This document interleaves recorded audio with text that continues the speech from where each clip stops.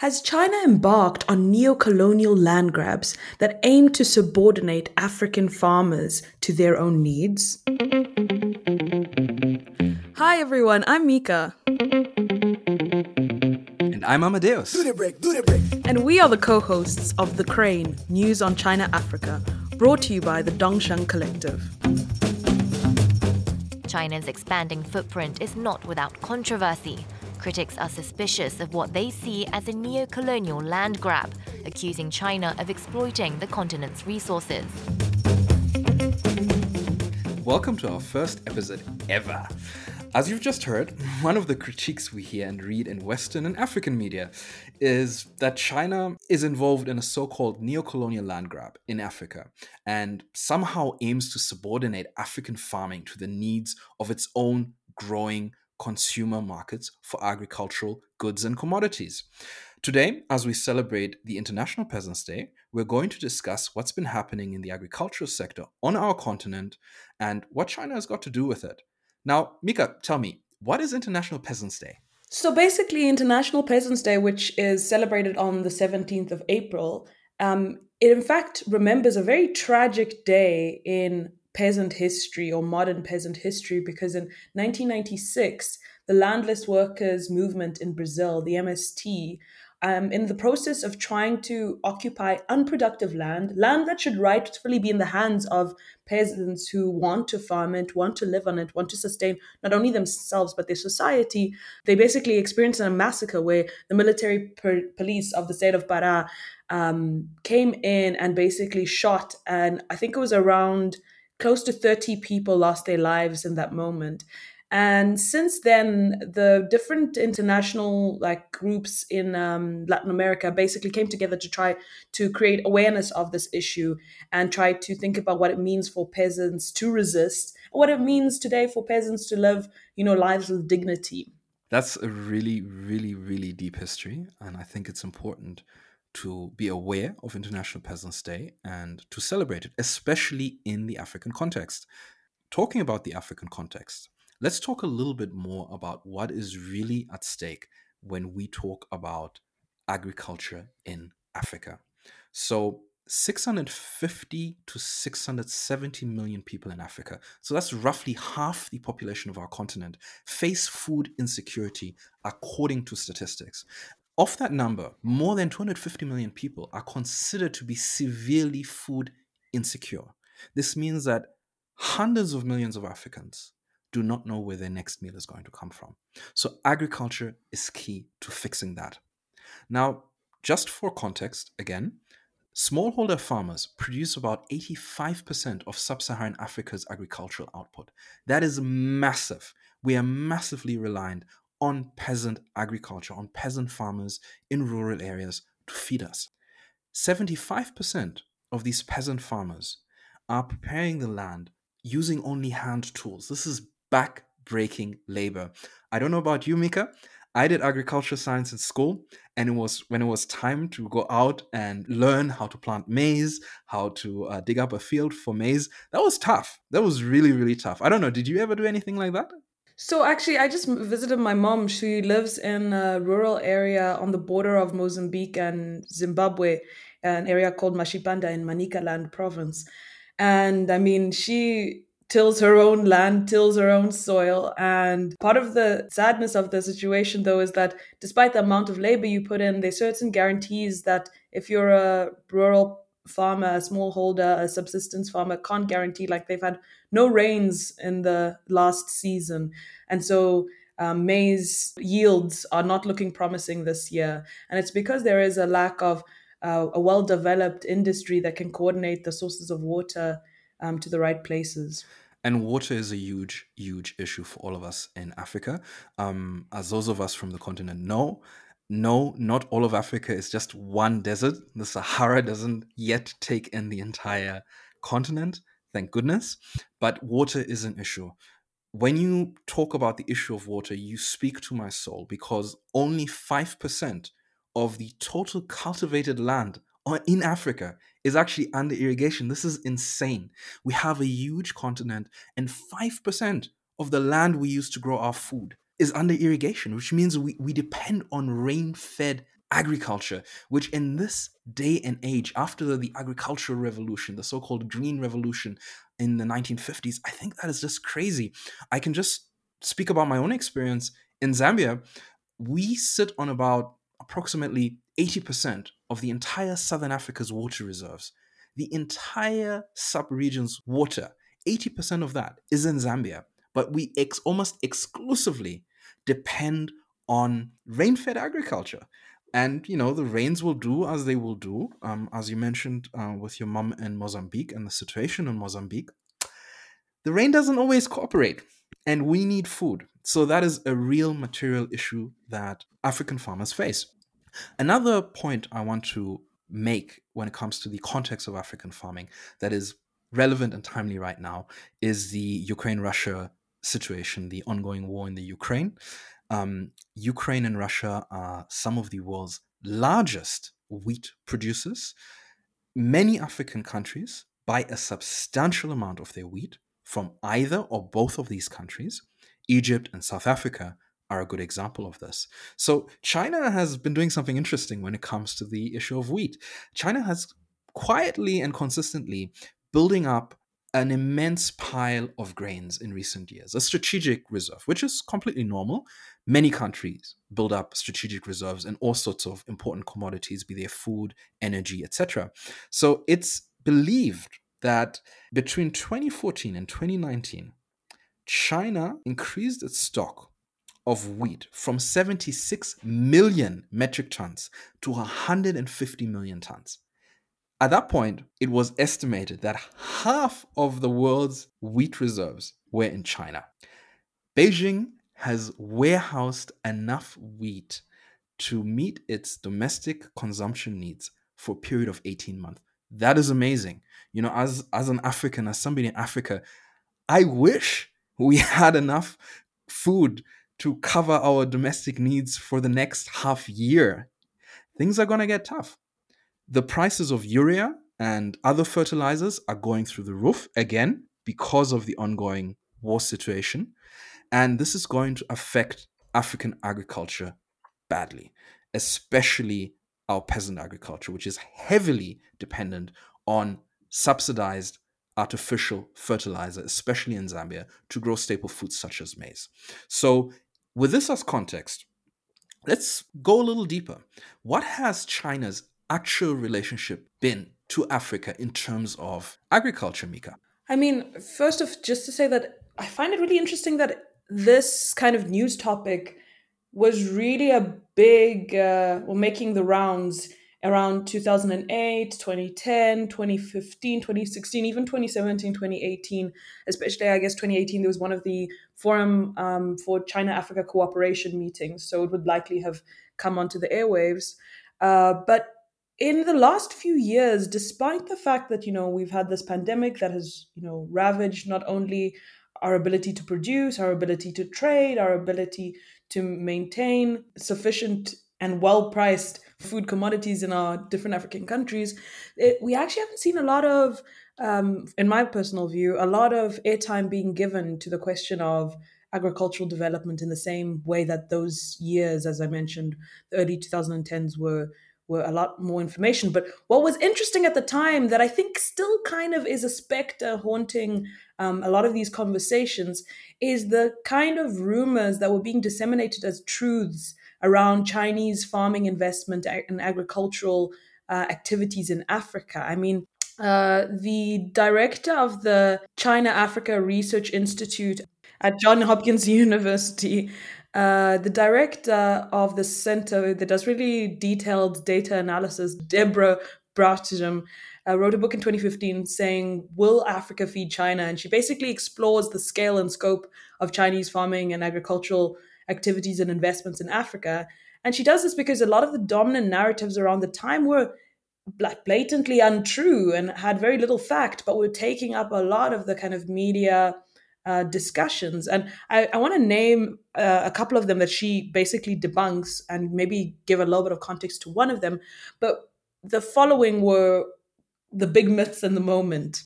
namely one that the Chinese have acquired large areas of farmland, and was basically talking about land grabs, neo-colonial stealing and theft of property, and basically in large numbers.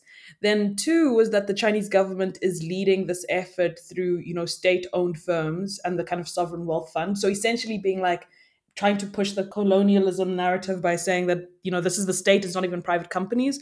Three, that Chinese are growing grain for export to China exclusively. And four, that the Chinese have sent or plan to send, this was at the time, large number of Chinese farmers to settle on the continent. And at the time, the number that was going around was 1 million Chinese farmers have been sent to occupy African farmlands and cultivate on African farmlands.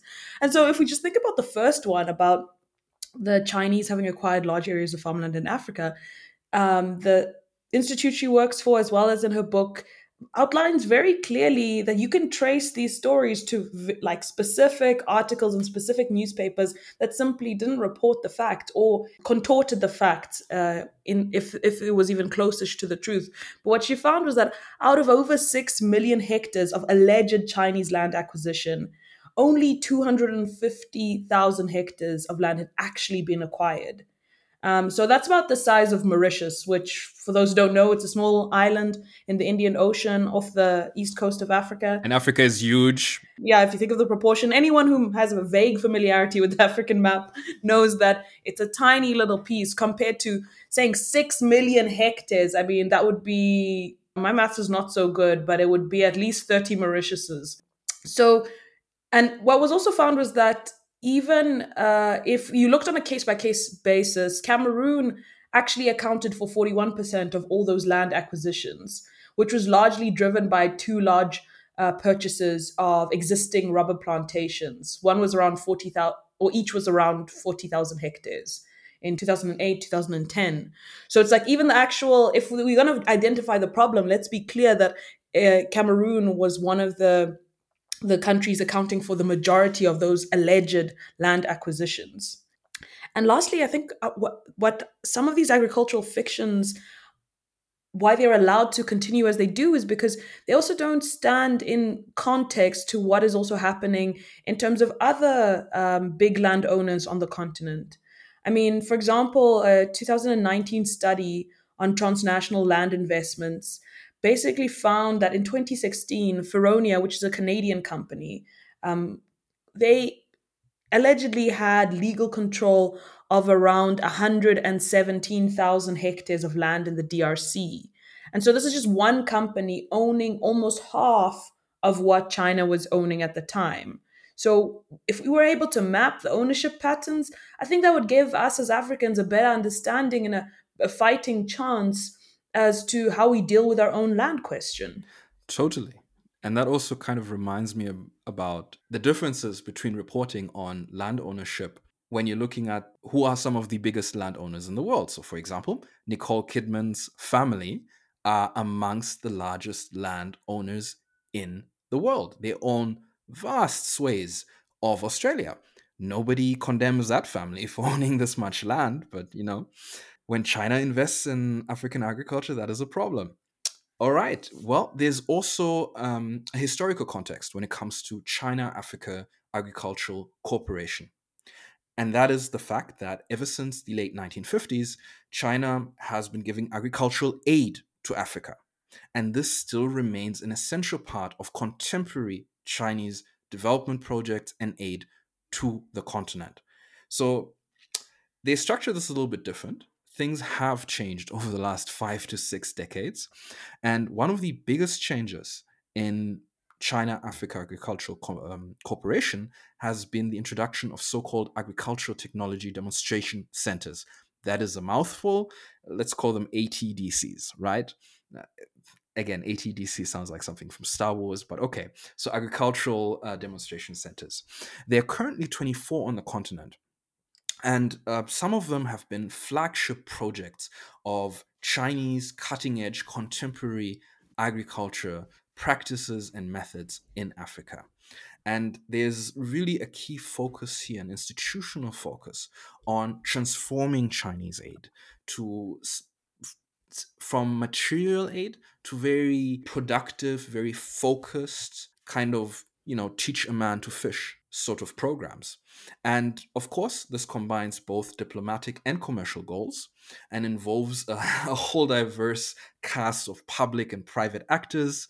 And sometimes executing this is pretty complex, as you would imagine. I know of one we have here in Lusaka, in Zambia, near the airport. One of their flagship projects was actually the growing of pearl button mushrooms, which are often used in Chinese cuisine, but they're also a really, really excellent source of protein, and they're very tasty. And, these sort of mushrooms used to cost Mhm. you a lot of money. But when this project started and, showed that you could successfully grow these mushrooms in the Zambian climate, prices dropped, and this diversified the food options on the local market. And I want to stress this was focused on the local market. This wasn't about exporting, growing this food, and then exporting it to China or elsewhere. This was purely about developing this for the local market. At least that's my understanding. And I mean, just to jump in on that, I think also there are some studies out there, but there is varying effect of successes of these ATDCs. Because as you mentioned, there's a researcher who looked into this question of the success of these centers. And part of it, many felt, was it depended on who was running it. It depended on the local conditions, the local market. So this is just to point out that there's no kind of heterogeneous approach and model that necessarily is more successful than anywhere else. Totally. Because, for example, in Mozambique, they've seen at one of the farms there, which I think is in Shai Shai, which is on the just north of Maputo, close to the coast. They do have a demonstration center that I think has shown real success in terms of rice production, where I think the yield they were producing was 6 times the national average. So it definitely is like a success story, but it was still a relatively small land space or size of land. And I think that is not something that is unique to Chinese initiated, sponsored, or funded projects. We have similar challenges with some of our local research institutes and universities. There's excellent research being done, for example, at the University of Zambia. They even have a technology transfer center. But not all of these solutions are actually commercialized, popularized, and brought to the people for a variety of reasons. So, indeed, how you manage it, how you manage the technology transfer, the popularization, this all matters. I mean, they are Western backed agricultural projects that have done good work in Africa that have, for one reason or another, failed to deliver or to have a long term impact. So, I think we also need to be realistic about the issue of just generally the management of projects on the continent and the importance of coming up with not just homegrown solutions, but solutions that can be accepted by local society, and also investing in making sure that people are educated that these new solutions are there and pushing for mass adoption of these sort of projects. I mean, they've just to go back to the ATDCs. As much as there have been successes and challenges, there are some interesting things they have tackled. They have tackled pretty much everything from, can we raise silkworms in Africa? Can we raise mushrooms? Can we improve grains? So as of 2020, before COVID, that is, Development Reimagined, which is an awesome consultancy that focuses on China Africa questions and approaches them, in my opinion, very rationally and very objectively, found that there are real limitations, as you said, in terms of how are actual benefits reaped? What are the terms and conditions of these projects? How is value added? Who owns the IP and the methodologies developed here? And, in many cases, these centers are primarily Chinese owned, which is generally the case on the continent. And I think there is room for creating better cooperation with respective local African countries, provinces, and cities in order to actually get this information and these skills out there. I think it's always an issue of communication when it comes down to it. Sure, and I mean, even how Development Reimagined analyzes the success of these ATDCs, they have a criticism of the so called theory of change, which basically believes that, if you put the right conditions in place, or if you have the right amount of expertise, then things will change around it naturally, because there's an investment and an interest in the development there, and that will naturally, increase yields. But even if you increase yields, this doesn't really account for the fact that it doesn't translate into where the farmer goes to market.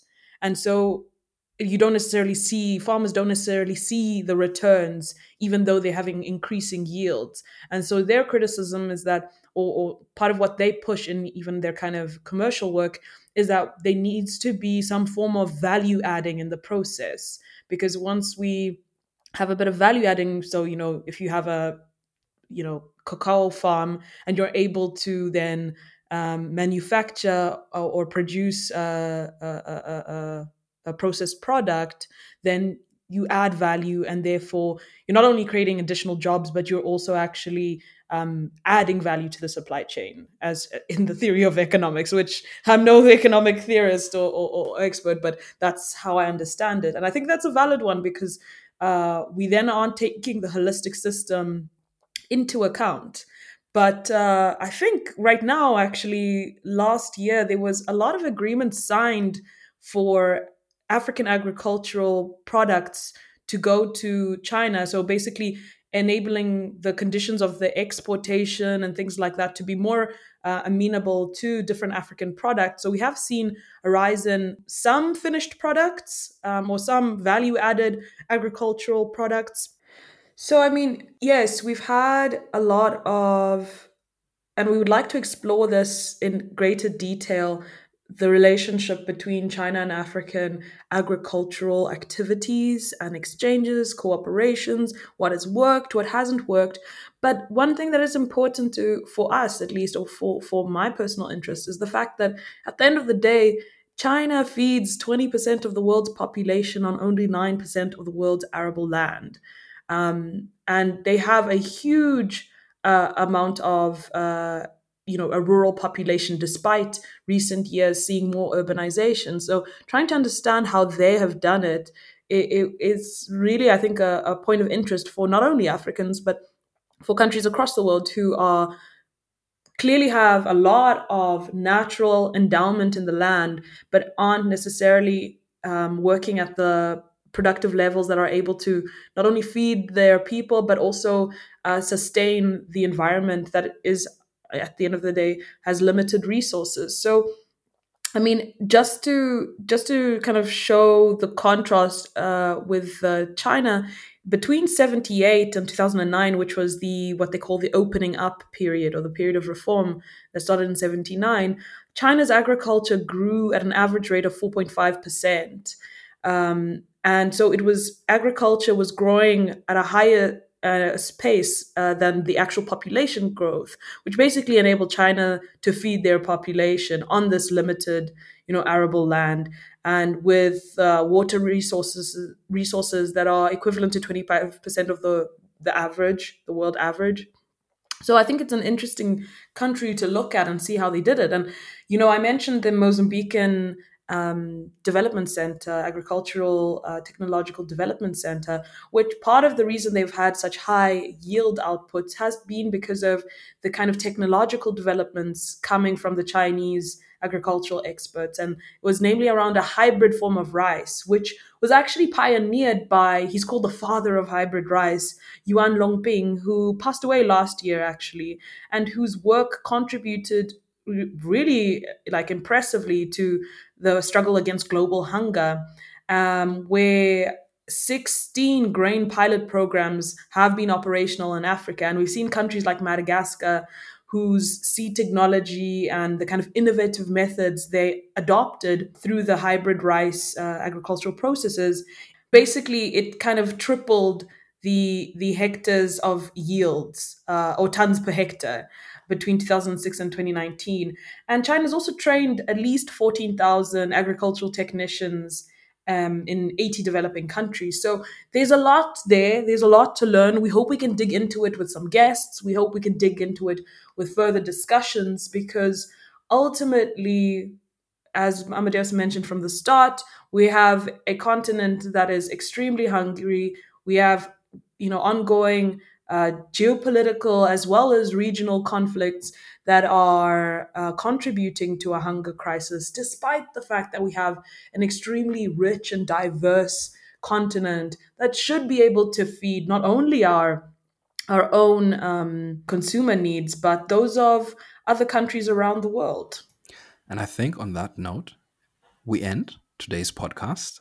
It's been very interesting, even for me, to learn about this and to listen to you explain some of these things, like about the father of hybrid rice. And rice is a very, very important staple food throughout Africa.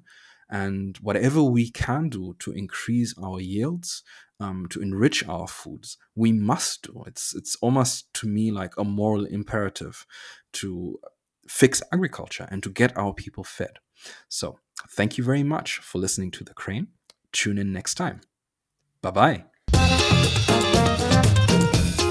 And if you want to know more about what's happening in China and a little bit more about the China-Africa relationship that we've been trying to explore, you can go on to Dongsheng News Collective or dongshengnews.org, where the Dongsheng News Collective basically creates various materials such as a media digest, such as selected essays that we call Voices from China, where we try to give a bit of a more empirical view of what the landscape in China is, from national politics to geopolitics to people's culture, agriculture, and environment. So you can subscribe if you go and visit our website and get a lot of this material that's super helpful, and I think gives a lot of the facts without all the biases informed by different groups' own personal and political interests. So check us out on dongshengnews.org. All our details and links are in the description of this podcast.